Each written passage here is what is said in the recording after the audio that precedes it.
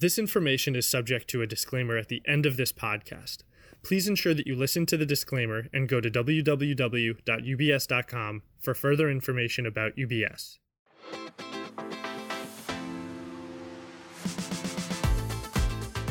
Hi everyone, and thanks for tuning in to UBS Global Research Pod Hub, a channel that shares insights from economists, strategists, and equity analysts on the pivotal questions and events shaping today's markets.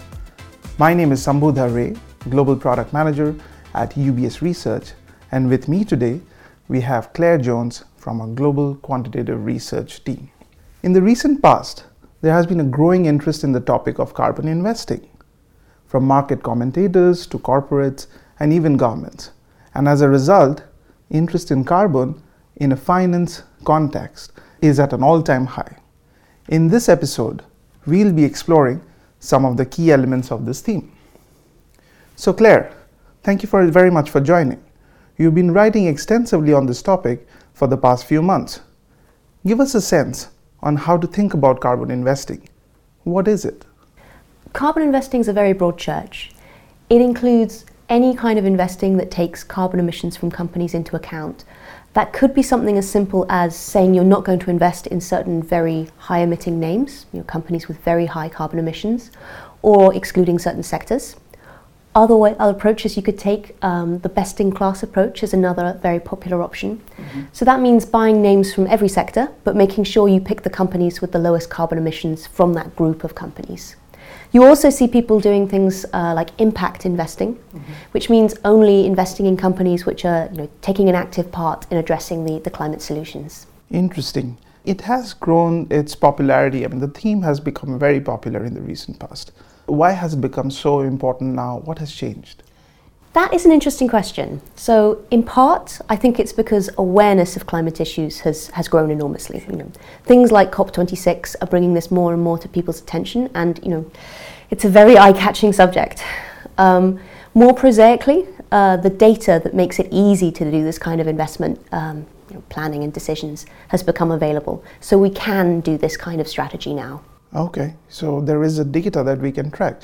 So tell us a little bit about that in terms of how can you tell if a company has a big or less carbon footprint? Is there a metric that we can measure?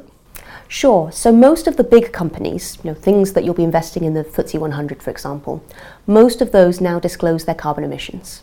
So you can find that in annual reports or on their website, and there are commercial data providers who will sell you that information as well. Generally, we don't look just at the raw number saying, this company emitted this many tons of carbon, but it's something called carbon intensity. So that's the ratio of your emissions to your sales. Interesting. Ratio of emissions to sales. That's very key. All right, so now that we know a little bit about what is carbon intensity, could you give us a sense on what kind of companies have high carbon intensity or low carbon intensity? Is there a pattern that can be noted? Are there any regional, sectorial differences that you can share? There are massive sector differences, and I think you'd expect that. Sure. If you think about the emissions that might come from running an insurance company versus to running a coal plant, there are very, very big differences. We found that the energy, materials, and utilities sectors, so those three sectors, they represented about 3/4 of the total emissions associated with companies in the MSCI World Index, but only 1/5 of the sales. They are big carbon intensity companies. In terms of regional differences, typically you find European, US, and Japanese companies have lower carbon intensities. It's not true for every stock, but typically. And then Chinese and Australian companies tend to have slightly higher carbon intensity. Oh, interesting. So there are big differences there.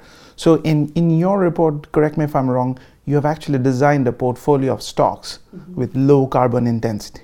So tell us a little bit on how did you construct the portfolio?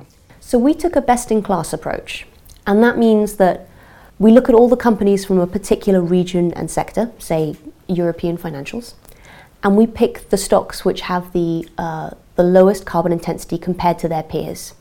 So we repeat that for all of the different sectors and regions, so Japanese utilities, European financials, and so on, and we put all of those names together to build a portfolio. And see how that portfolio performs. It's a lot greener than the overall benchmark, So it has 62% lower carbon intensity than the overall benchmark, but it still performs relatively in line with it. It has a small tracking error in our financial vocabulary.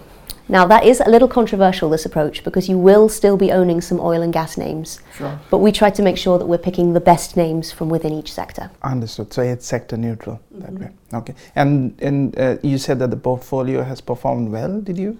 It has. In our simulated backtest, it performed well from 2009 to about 2014, outperforming the benchmark. Then it performed in line for a few years, and then since about 2019, it's outperformed again. So overall, looking over that whole period, it's outperformed the benchmark by about 1% a year. And that's pretty good. It's done particularly well in Europe, but it doesn't underperform anywhere. So it's an interesting strategy to follow. Okay, that's good. So now that we talked about what is carbon intensity, how to measure it, is there a way that we can identify or anticipate companies that are likely to reduce their carbon footprint in the future?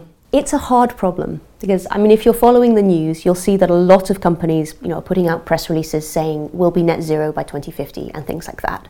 And it's hard to know which of those statements people are going to follow through on and, manage to make a success. We've taken a slightly different approach in some of our research. Instead of looking at what companies say, we look at who owns companies. So the idea here is if a company is mostly owned by long-term institutions, long-term investors, probably pension funds, for example, who care about carbon issues, then they may be able to persuade company managements to change their business practices and reduce carbon intensity. So we study who owns companies, and if they fit that profile, we predict that they're likely to reduce their carbon intensity in the future. That's very, very interesting. So if you want to own any of these green assets, take a look at the owners. Great. All right. That was very clear. Thank you very much, Claire. We hope to see more of such insightful pieces from you and the team. So in summary, what did we learn today? What is carbon intensity? Why is it gaining popularity? Which sectors tend to be carbon intensive? How to construct a portfolio of low carbon intensity companies, and how to identify companies that are likely to reduce their carbon footprint in the future. Thank you for visiting the UBS Research Pod Hub. That was an introduction on the theme of carbon investing in finance.